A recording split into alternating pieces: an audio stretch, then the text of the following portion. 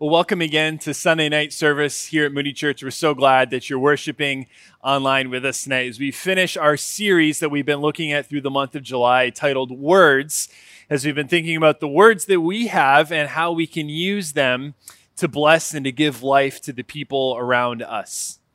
There are certain conversations that you have in your life that you will always remember. Certain conversations that no matter what happens, you always remember the moments and you remember things about them. For me, I can remember still the first time I told my wife, we were dating at the time, the first time I told her that I loved her. I still remember that conversation. I still remember the conversation and asking her parents if I could marry her. But if I think back in my life, the very first conversation that I can ever remember that I had with someone was way back in 1992 when I was just a young kid. And I remember at my church's Awana program that the gospel was presented that night. And I still remember who presented it. And I realized my need to place my faith in this. And I remember still my Awana leader that I went back to and talked with nearly 30 years ago. I can still recall the conversation, who it was, where it was. I could take you to the building today in Southern California and show you the very spot that I had that conversation and where I placed my faith in Jesus. See, some of the most important conversations, no, as Justin said, the most important kind of conversations we can have with others are gospel conversations. Gospel conversations. And tonight, as we wrap up this series on words, we're going to look at 3 keys to gospel conversations. 3 keys to having gospel conversations with others. And the first key to having gospel conversations is simply this, is knowing the necessity of using words. Knowing the necessity, the requirement that we need to give words to the gospel when we talk with others. See, it seemed many years ago, perhaps a few decades ago, that there was this idea that evangelism, sharing our faith with others, was simply an event came to town. Perhaps it was a very dynamic speaker like Billy Graham or Luis Palau. An event would come to town, and all you had to do was invite your friend to this event, and then they would show up, they would hear the gospel, they would get saved, and you wouldn't really have to do anything other than say, hey, would you come to this thing with me?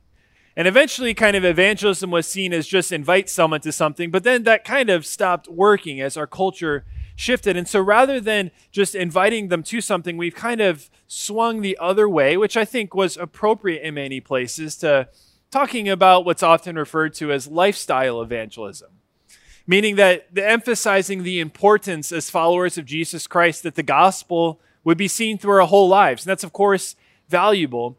But the temptation can be that we've swung so far away from verbally presenting the gospel to people to focusing on our lifestyle that a temptation for many of us today is just to say, well, I'm going to live out what it looks like to be a Christian, and I'm going to hope my coworkers and my family kind of see the difference, and that's enough.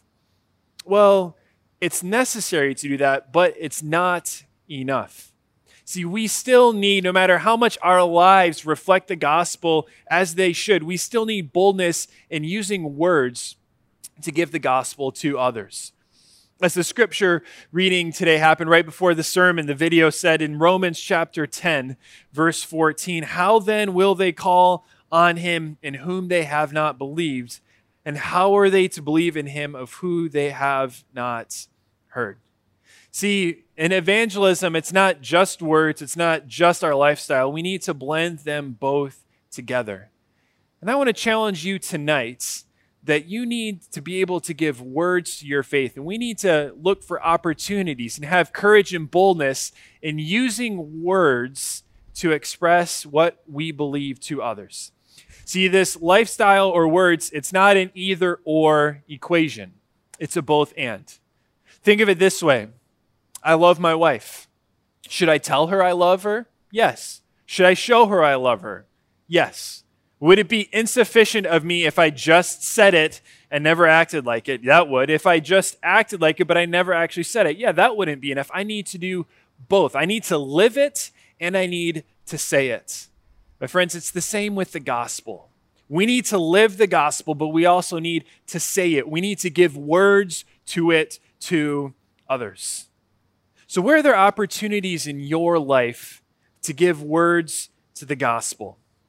And where can you be praying to for that? See, it's easy for us, and myself included sometimes, to say, well, that's hard and that's uncomfortable for me to do that, because it often is. It takes boldness and it takes courage that is lacking for many of us to initiate those conversations, to give words to our faith. For many of us tonight, a starting point can be simply to pray the same prayer request that Paul asked in Ephesians 6:19. Now, Paul was the great missionary of the early church. He wrote a lot of the New Testament. He had great boldness, planted churches all over the known world at the time. Yet it's striking that decades into his ministry, he asks this church in Ephesians chapter 6:19, he says, "Pray that words may be given to me in opening my mouth boldly to proclaim the mystery of the gospel." Now, with decades into his ministry, starting dozens of churches, Paul had to ask for boldness and that he would have the right words. I think for us, that's a good starting point tonight. Start to pray regularly that God would give you opportunities and that God would give you the words to present the gospel to others. They don't just need to see it lived. Yes, they need that, but they need us to speak the gospel as well. The second key to gospel conversations is to follow the example of Jesus. Follow the example of Jesus and his interactions with people. So let's think about it. What characterized Jesus' speech with others? See, there's really only one group of people that Jesus spoke very direct to, very confrontational in a regular manner, and that was who were called the Pharisees and the Sadducees. The religious elite and educated, those who had the PhDs and memorized and all of these things, those are the people that Jesus spoke directly to. But notice how Jesus spoke most of the time when he was talking to the disciples or to the crowds. When he was out amongst the people, how did Jesus use his words in letting known who God is and what Jesus has come, what he had come to do? When I think of Jesus' conversations, Jesus' use of words, two concepts really come to mind. First is the idea of questions. Jesus loved to ask questions of others. In fact, I was reading this week that someone counted and they said in the Gospels, Matthew, Mark, Luke, and John, the 4 books of the Bible that look at Jesus' life, Jesus asked 307 questions in the 4 Gospels. 307 questions Jesus asked. And many of these were very potent and rich and meaningful questions. He would ask people, "Why do you call me good?" He asked his disciples, "Who do you say that I am?" Or he asked people multiple times, "What do you want me to do for you?" See, questions, when we ask good questions, and when good questions are asked of us, it confronts us with our own thought processes and assumptions and beliefs. We have to actually speak out loud, and it helps us to form those things. And so in having gospel conversations with others and looking at how Jesus did it, one of the first ways that we can grow is learning as followers of Jesus to ask better questions of others. To ask better questions. What would it take for you to be a better question asker, to be a better questioner of the people around you? First is, it simply just takes curiosity. It takes a natural curiosity and an investment in the person you are talking to. I have worked with people for a long time, and a lot of the time that I've worked with people have been with teenagers, with middle schoolers and high schoolers. And if you've ever met a middle schooler, especially, you know that sometimes it can be hard to talk with a middle schooler, to carry on a conversation. Sometimes it's easy just to shut down. But if you're curious with them, if you ask enough questions, eventually you'll get somewhere. Eventually you'll find common ground and break through. But that takes an intentional curiosity in the person. And for us to be better question askers, first we have to be more loving, to be more curious about the people around us.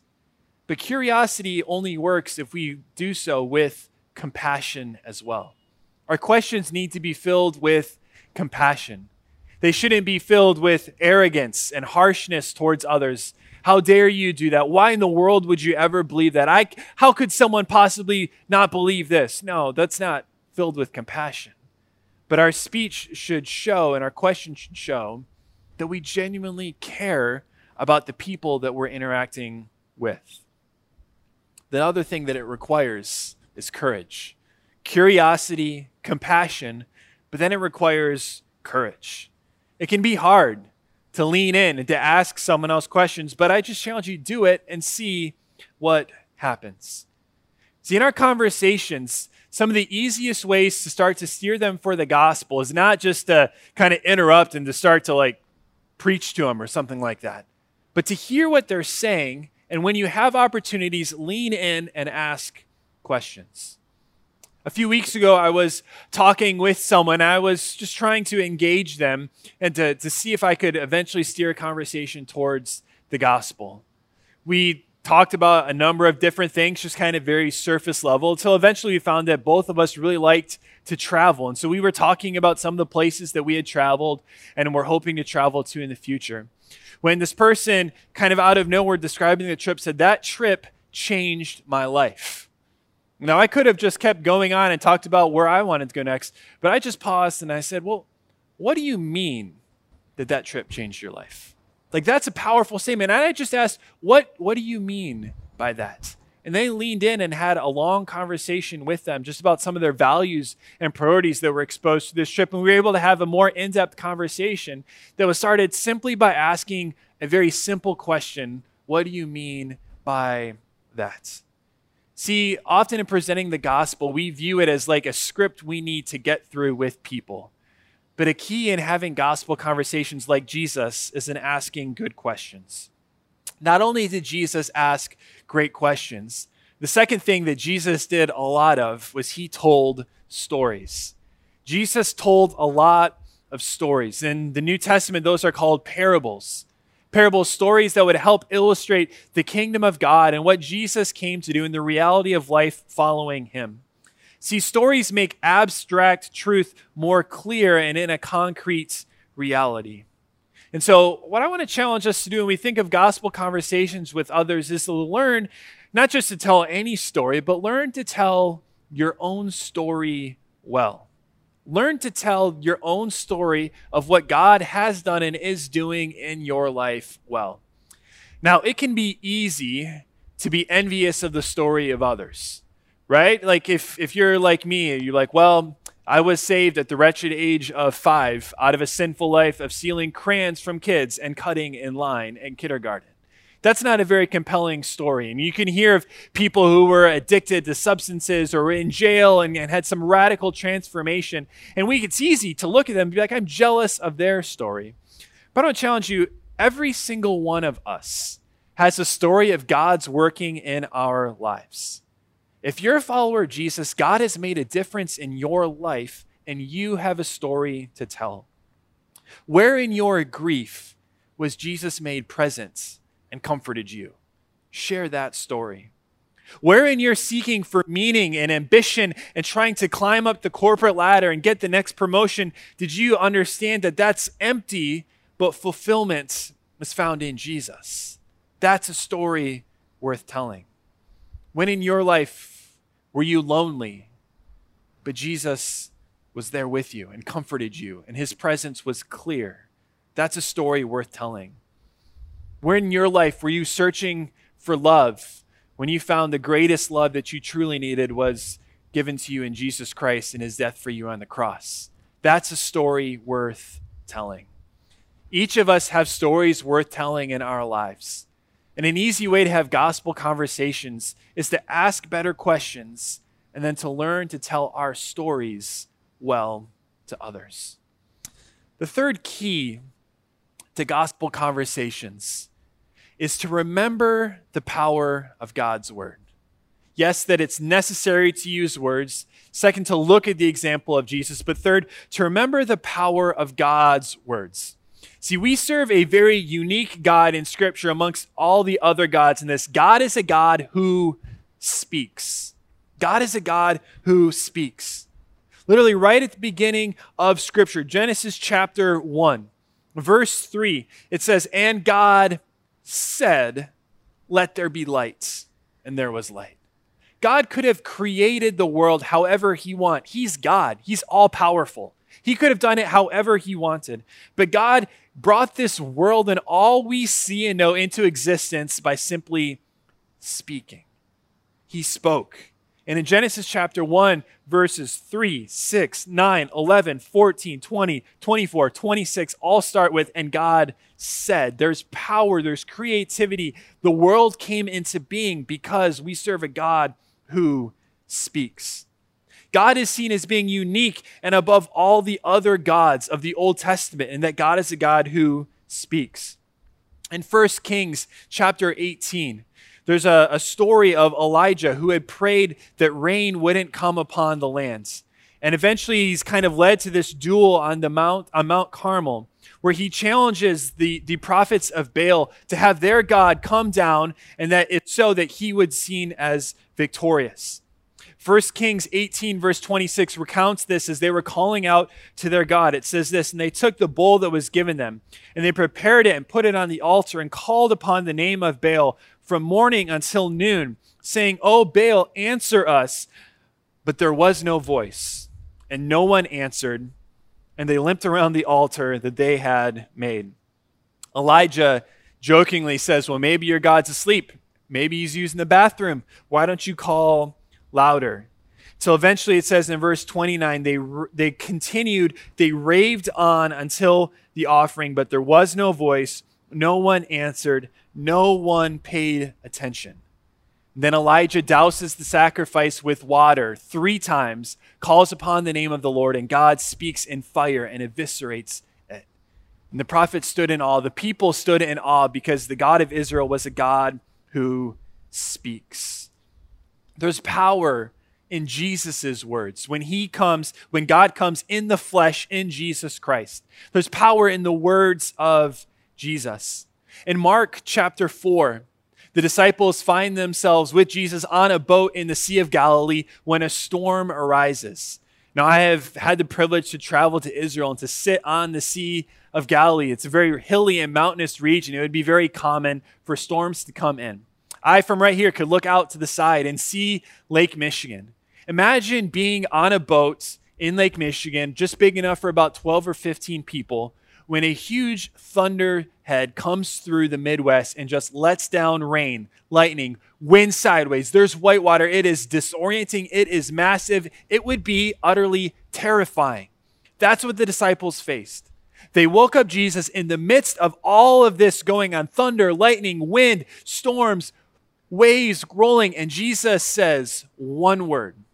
In our translation in Mark 4, he says, "Peace, be still," but in Greek, it's actually just one word. And it's all silence. There's power in Jesus' words. In Mark chapter 1, Jesus encounters someone possessed by demons. Jesus simply has to speak a word, and the demon has to come out. In John chapter 11, Jesus' friend Lazarus has died. Jesus goes to visit him several days after his death. Jesus goes up to the tomb and he speaks, "Lazarus, come forth." And even death has to submit to the words of Jesus Christ. And Lazarus comes forth. See, our God, our Savior Jesus, is a God who speaks, and their words are powerful. But we don't just serve a God who used to speak. We serve a God who has given us his word, which still speaks to us today. See, there's power in God's words. There's power in Jesus' words when he was here. But I don't want us to miss tonight the power that there is in Scripture as well. 2 Timothy 3:16 says this, "All Scripture is breathed out by God and profitable for teaching, for reproof, for correction, and for training in righteousness." In Isaiah chapter 55, the prophet says this, starting in verse 10, he says, "The rain and snow come down from heaven and do not return there, but water the earth, making it bring forth and sprout, giving seed to the sower and bread to the eater. So shall my word be that goes out from my mouth. it shall not return to me empty, but it shall accomplish what I had purposed, and it shall succeed in the thing for which I sent it. See, in our gospel conversations with others, the power lies not in your creativity, not in your winsomeness, not in your ability to be able to tell even your story well. Those things are important. Where does real transformative power lie? It's not in our words. It's in these words. It's in the Word of God. See, the Word of God is living. It's alive. When it says that the Word of God is God-breathed, what it means is that it's the very words of God spoken to us today. The very God who speaks and brings everything we see into existence. The very God who spoke words and could calm the storm, cast out demons, defeat death itself, has given us his word here. So in gospel conversations, you could do a lot worse than just simply saying, let's turn to God's word and see what it says. And as we help guide and shape people by looking not at our own words and our own creativity, but looking at God's words, they have the power to transform others. My friends, let's not forget as well that in gospel conversations with others, that our hearts need to be continually transformed by his word as well. That if you want to hear God speak, you don't need to get away somewhere special. You don't need to go on some important retreat. If you want to hear God speak to you today, you simply need to open his word. It won't be in an audible voice. It won't be like it was maybe back for Elijah. It won't be like those who lived with Jesus. But God's word is living and alive, and he uses his word to speak to us today. If you're a follower of Jesus and you're not in his word, you're not hearing God speak in your life. It's impossible to be growing in your walk with the Lord apart from being regularly in God's word. Why? Because that's how God speaks to us, through his word. So in gospel conversations, remember that it's not just enough to live out our faith. Yes, that's essential, but we must also give words to the gospel and have boldness in speaking and in preaching the gospel. Use the example of Jesus and lean in to asking good questions of others and telling your story of what God has done in your life. But remember, the power doesn't lie in our words. The power lies in God's word. And use God's word powerfully, as it can cut through our thoughts, our intentions, exposes our sinful habits, and it can transform our hearts and our lives. God, we thank you for your word. We thank you that you indeed are a God who speaks, who you have created this very world that we live in by speaking it into existence, God. You rule over all things. Hebrews says that the world itself right now is held together by your words, our Savior Jesus Christ. So God, we thank you that you have not simply spoken back then, but you still speak to us today through your word. God, may you give us the courage that we need to have gospel conversations with others. May we live our faith, yes, but may we give words to our faith as well. May we do so with compassion and courage. God, not for our own glory, but so that we would see lives transformed by the power of the Holy Spirit. We pray all of this in Jesus' name. Amen.